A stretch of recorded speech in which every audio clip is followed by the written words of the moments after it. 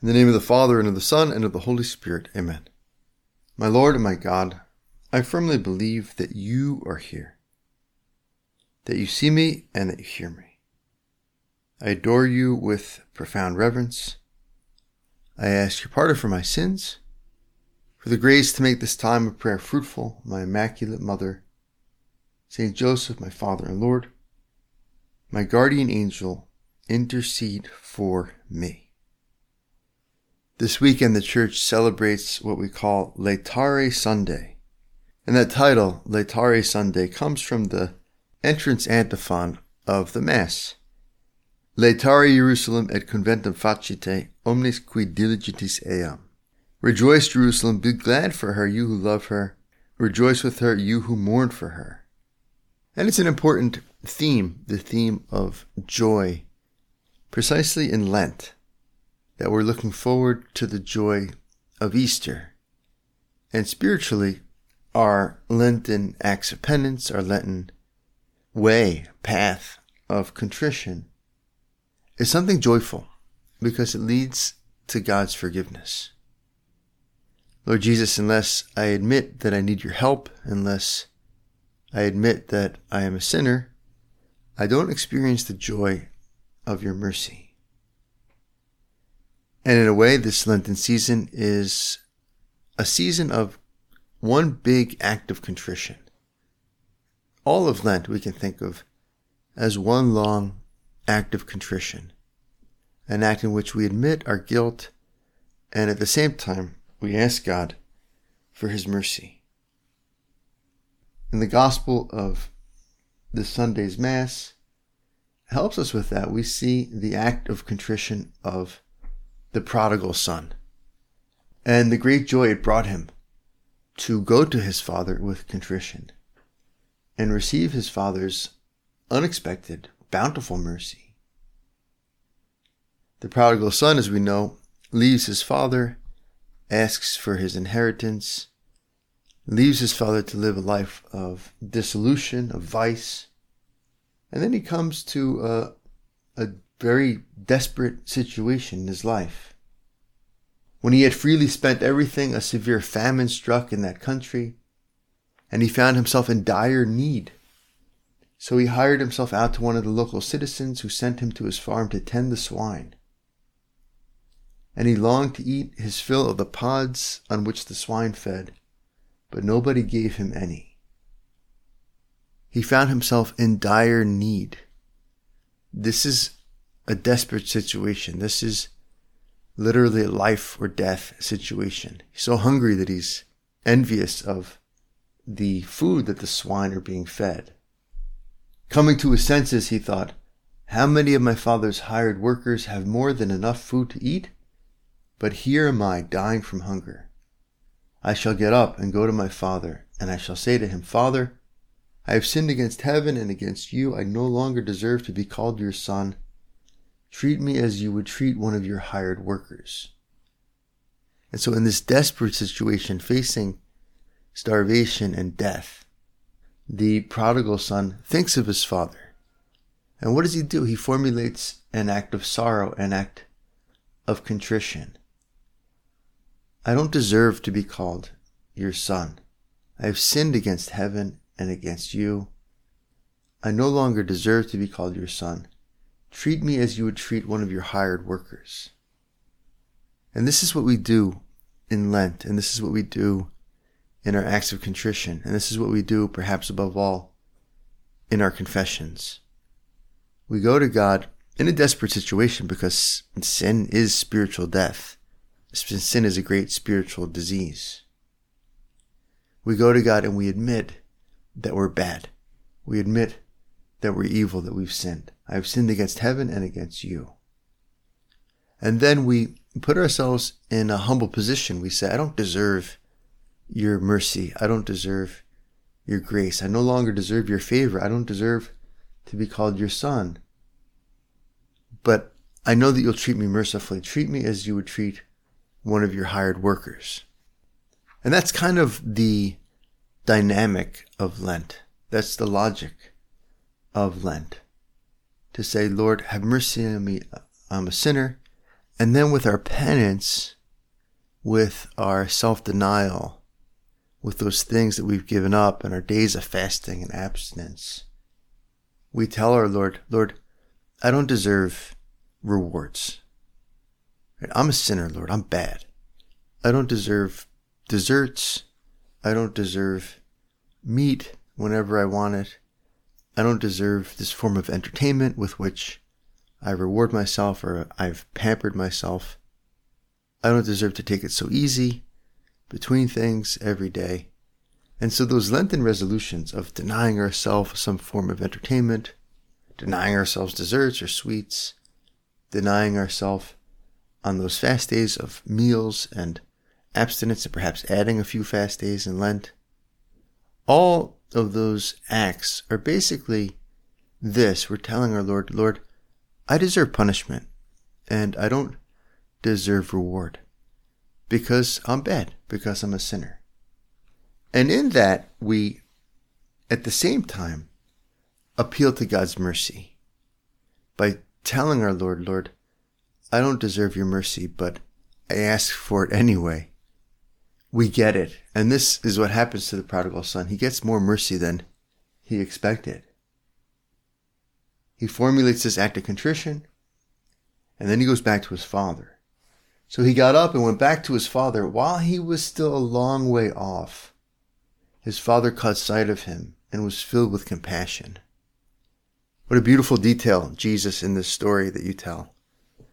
It's as if the father is scanning the horizon, walking outside, hoping against hope that his son will return. And he catches him while he was still a long way off. And he's moved with compassion, mercy. He ran to his son, embraced him, and kissed him. His son said to him, Father, I have sinned against heaven and against you. I no longer deserve to be called your son. But his father ordered his servants, Quickly, bring the finest robe and put it on him. Put a ring on his finger and sandals on his feet. Take the fattened calf and slaughter it.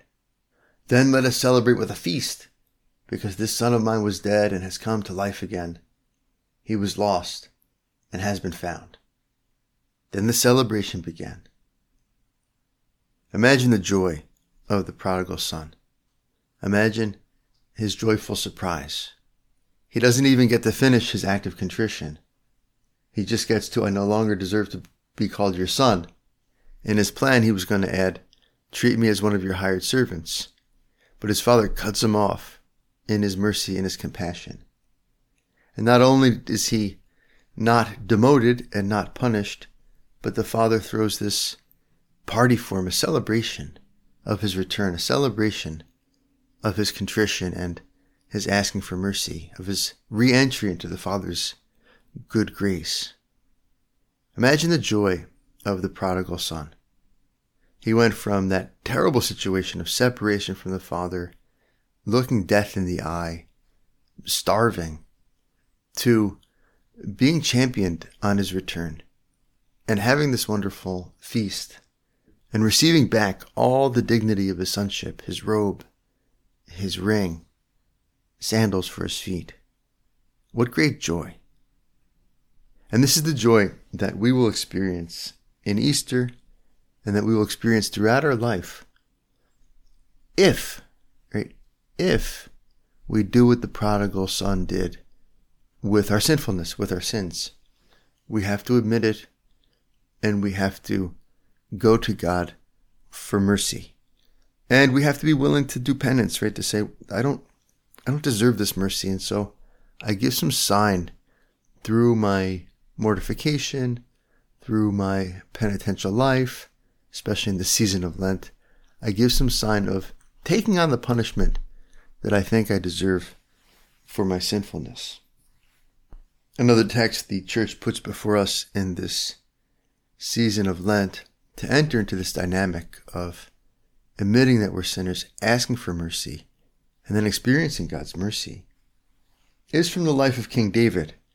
And it takes place after his terrible sin where he commits adultery with Bathsheba and then conspires to have Uriah the Hittite, her husband, killed in war. And then it seems like in the Bible, he just kind of goes on with his life, right? Like nothing to see here, and isn't particularly sorry or struck by his sinfulness. Perhaps it's so bad that he represses it or forgets it or rationalizes it in some way. And so God has to send Nathan the prophet to David to convict him of his sinfulness. And Nathan comes to David and tells him a story.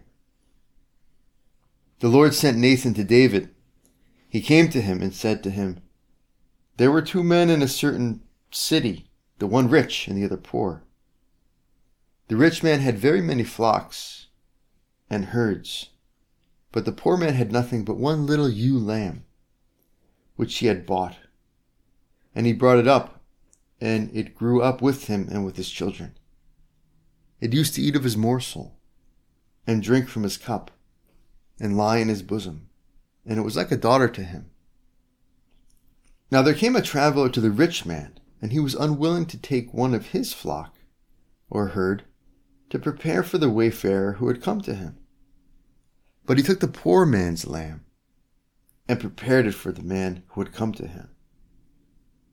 And so Nathan tells this story to David about this man who has this precious possession, his only one, his one little ewe lamb. And with the details here, we really see that Nathan is trying to get David to be kind of sentimental about the whole thing. Right? It lies in this man's bosom. The lamb drinks from his cup, eats his morsel. Kind of disgusting to think of the lamb drinking from his own cup, but making the point that this is a very dear family pet or possession.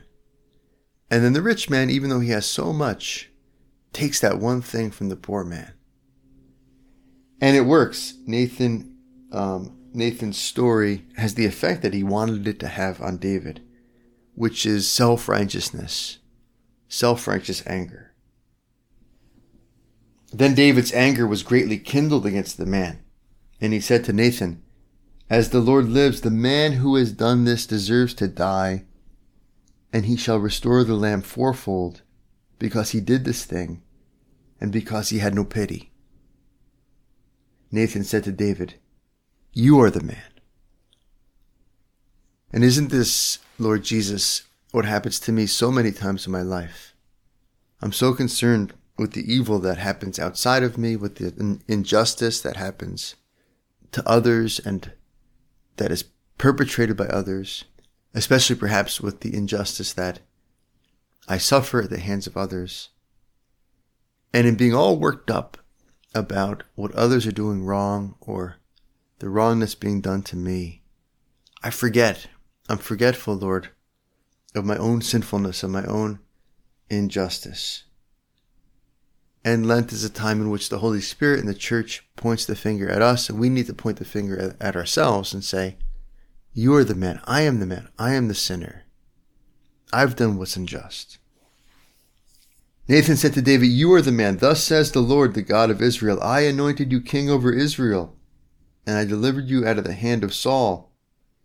And I gave you your master's house and your master's wives into your bosom, and gave you the house of Israel and of Judah. And if this were too little, I would add to you as much more.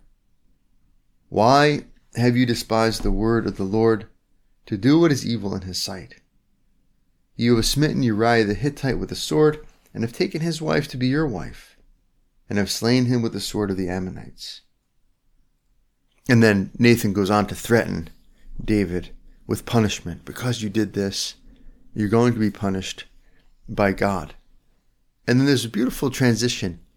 David, after hearing this conviction that he's the sinner, being reminded of his sinfulness, and being threatened with punishment by God, David immediately, just very simply, admits his sinfulness. And right after admitting his sinfulness, Nathan's words turn from threat to mercy. As soon as David just admits that, yeah, he's guilty, he gets a promise of mercy from Nathan. David said to Nathan, "I have sinned against the Lord." And Nathan said to David, "The Lord also has put away your sin. You shall not die." All David has to do to receive a promise of God's mercy is to admit that indeed he has sinned, that indeed, as Nathan puts it, he is the man. I have sinned against the Lord. And this is all we have to do to receive God's mercy. To say, Lord, have mercy on me. I'm a sinner. I have sinned against the Lord in this specific act, in this attitude that I don't work on because I'm afraid, in this other thing that I've turned a blind eye to, in my self-righteousness, in my proud comparing of myself to others, in my obsession with the evil outside of me. I have sinned against the Lord. I've refused to look at my own sinfulness. And if we don't do that, we won't experience the joy of Easter and the joy of true conversion, of true salvation. After this event in which David is convicted of his sin and admits his sinfulness, he composes Psalm 50. In the tradition of the Bible, Psalm 50, the Miserere Psalm, is composed by David as a kind of act of contrition, a long act of contrition, an appeal to God's mercy, precisely after this event of having committed this grave sin of adultery and murder, and then encountering Nathan, who convicts him of it. Have mercy on me, O God, in your goodness, David prays. In the greatness of your compassion, wipe out my offense. Thoroughly wash me from my guilt, and of my sin cleanse me. For I acknowledge my offense, and my sin is before me always. Against you only have I sinned, and done what is evil in your sight. I acknowledge my offense, and my sin is before me always. And why, Lord, is our sin before us always? Well, because in a real sense, our sinfulness is us, right? It's part of us. It's part of our will. It's part of our psychological and spiritual disposition. I'm not just someone who happens to sin. I am a sinner, and therefore I happen to sin. Right? I don't do what I should do when I should do it. Why? Because I am lazy and I am disordered. And I'm inclined to eat too much and to indulge in too much entertainment. Not just because I happen to eat too much and indulge in too much entertainment every once in a while. No, but because I am intemperate. My soul and my will is disordered. And therefore the bad actions proceed from a vice in me, a real sinfulness in me. I'm not just prone to injustice and critical spirit of others and gossip because I happen to act that way. No, it's because I lack charity in my heart, and I am mean-spirited, and I am self-centered. And so therefore my sin is before me always because it is me. It's not all of me, but it is a part of me.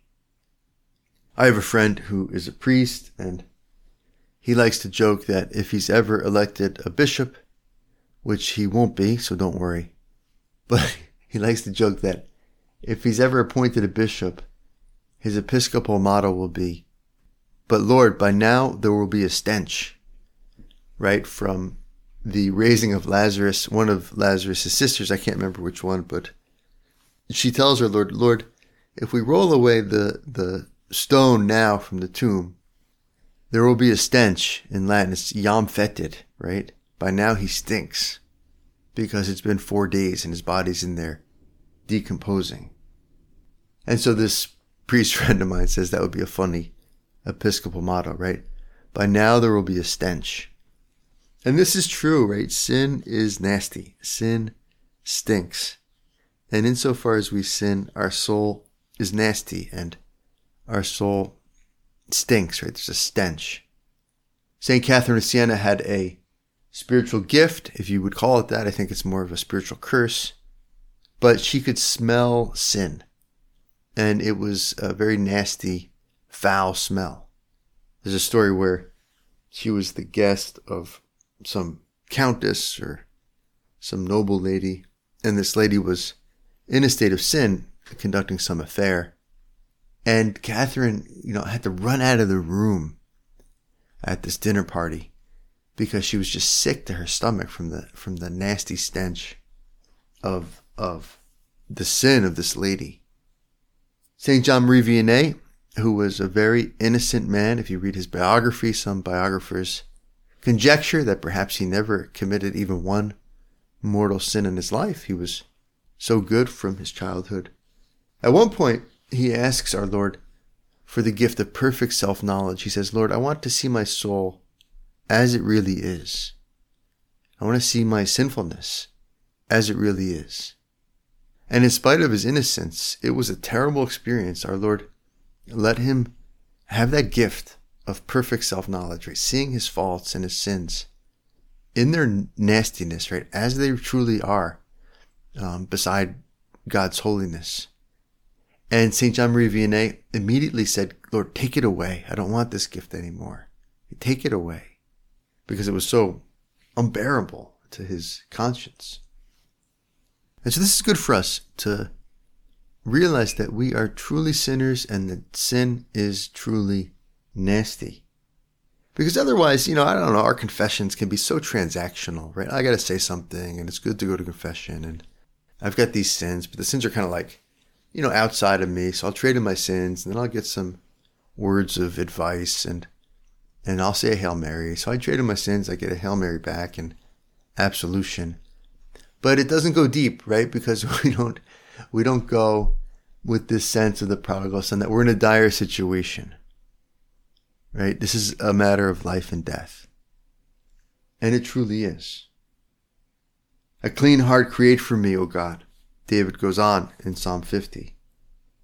And a steadfast spirit renew within me. Cast me not out from your presence, and your Holy Spirit take not from me. Give me back the joy of your salvation, and a willing spirit sustain in me. Give me back the joy of your salvation. Give me back the joy of your salvation. Laetare Sunday. Rejoice and be glad, O Jerusalem. But to have, Lord, the joy of our salvation, we have to come to you humbled, and we have to come to you contrite, and therefore we have to be brave enough and sincere enough to let the Holy Spirit and our own conscience point the finger at us and say, you are the man, right? You are the sinner. You are the unjust one. The sacrifice acceptable to God is a broken spirit, a broken and contrite heart, O God, you will not despise. Lord, we see this in the parable of the prodigal son. The father's heart is moved to compassion, seeing his son return. The father is so compassionate, he doesn't even let his son finish the act of contrition. He doesn't despise that humble and contrite heart. And maybe when discussing this topic, some of us might have some misgivings, right? If we talk about the soul stinking and there being a stench because of our sinfulness, and if we talk about that sinfulness being us, and therefore it's a need for us to be saved completely, right, existentially, and not just kind of transactionally for things that we happen to do, well, there might be a danger, right, to say, well, what about self-love? What about a proper self-esteem, a proper self-care? And this is important because many people do struggle with this, right, that they don't value themselves enough. They have an overly negative view of themselves, and that's not Christian, and it's not healthy. And so I think here we need to be, as Christians, we need to be careful about how we think about this. And I think the real solution is to let our self-regard and let our self-esteem be based on God's love for us and how God thinks about us and the truth of God's vision of us. Because if we do it without God, we get it wrong in different ways. One way of getting it wrong without God is to think that we're unlovable, that our defects make us bad through and through, and we're irredeemable, and we have that, kind of morbid, unchristian self-hatred. And the other way of getting it wrong, if we don't think about God, is to think that, well, we're kind of better than we are. And we overlook our sinfulness and we exaggerate our virtues. And the wonderful truth of Christianity and of Jesus' love for us is that both are true, that yes, I am a sinner and therefore, yes, I am bad. Yes, I do stink. But I'm still lovable, right? God loves me in my sinfulness. God loves me in spite of my stench, because God is love. St. Josemaria would say we're worth all the blood of Christ, right? God's forgiveness of our sins reveals to us the depth and the radical nature of his love for us. St. Paul says this very clearly in his letter to the Romans. He writes, "While we were yet helpless, at the right time, Christ died for the ungodly. Why? One will hardly die for a righteous man, though perhaps for a good man, one will dare even to die. But God shows his love for us, in that while we were yet sinners, Christ died for us. Since therefore we are now justified by his blood, how much more shall we be saved by him from the wrath of God? For if while we were enemies we were reconciled to God by the death of his Son, much more now that we are reconciled shall we be saved by his life." So St. Paul's basically saying, we're so lovable, we're so loved by God, that even what makes us unlovable and deserving of punishment doesn't stop God from loving us. On the cross, God loves us as much as he possibly could. God the Father giving up his Son for us, God the Son giving his own life for us.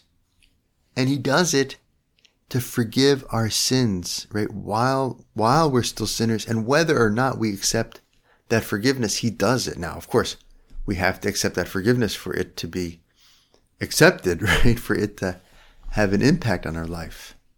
But he does it anyway, whether or not we're going to accept it. This is how much he loves us. Whether we recognize our sinfulness and accept his forgiveness or reject it, he still loves us the same. God is love. All he can do is love us. And he loves us, insofar as we're sinners, with mercy. And so it's actually helpful for us to come to grips with our sinfulness, because as Christians, it reveals to us just how loved we are. And it doesn't take away at all our deep self-regard, because it reveals to us what God thinks of us. And if we don't think about things in that way, well, then we're always wrong in some respect, where either we exaggerate our sinfulness and we think it makes us unlovable, we think we're not worthy of this life or whatever, or we underestimate our sinfulness, underestimate our badness, and overestimate our goodness in an attempt to be self-righteous, right? To make ourselves okay with ourselves. And until we admit our sinfulness and recognize God's love for us in our sinfulness, we're always playing games, right? We're always playing games. We're always like, well, I guess, yeah, I'm bad, but I'm not too bad. Or I'm bad and I'm irredeemable, right? And that's false too. I'm bad, but I'm not too bad. Look at these other people, they're worse. Plus I have these good qualities over here, so I guess I'm okay. And St. Josemaria has this wonderful image. He says, it's like we want a container for our wretchedness as opposed to a real conversion. Right? We want a container for our wretchedness. And so it's like, well, I can kind of get along with my sinfulness by underplaying it or undervaluing it. And I could be okay with that because at the same time, I have quote unquote enough virtue that I'm responsible for to give me self-esteem. And the Christian vision is, no, I'm really bad, but that's okay because God loves me. He forgives me. And I also have a heart that works with God's grace. I can be his daughter, be his son, and grow in holiness. We go to Our Lady, the refuge of sinners. Give us courage, Mary, our mother. It's hard to live this way, right? It's hard to throw off calculation, right? The calculation of, well, I don't want to be too bad and hopefully I'm good enough, right? Is this too bad or is this good enough? Right? Always kind of calculating. To throw that off, to say, no, I'm really bad in my badness and I go to God for forgiveness. And then on the good side, I want to throw myself into goodness with a kind of reckless abandon because I know that God loves me and I know He's calling me to holiness. And that's hard. It's hard because, it's hard to admit our sinfulness. It's hard to see how we're truly bad. And it's hard to be brave enough to throw ourselves unreservedly into grace, into the level of goodness that God wants to bring us to. And so when we're afraid, we go to our mother and we hold her hand. And she helps us walk towards this God who is mercy and who is love. Our Lady, our Mother, help us to experience once again the joy of our salvation. I thank you, my God, for the good resolutions, affections, and inspirations which you have communicated to me in this meditation. I ask your help to put them into effect, my Immaculate Mother, St. Joseph, my Father and Lord. My guardian angel, intercede for me.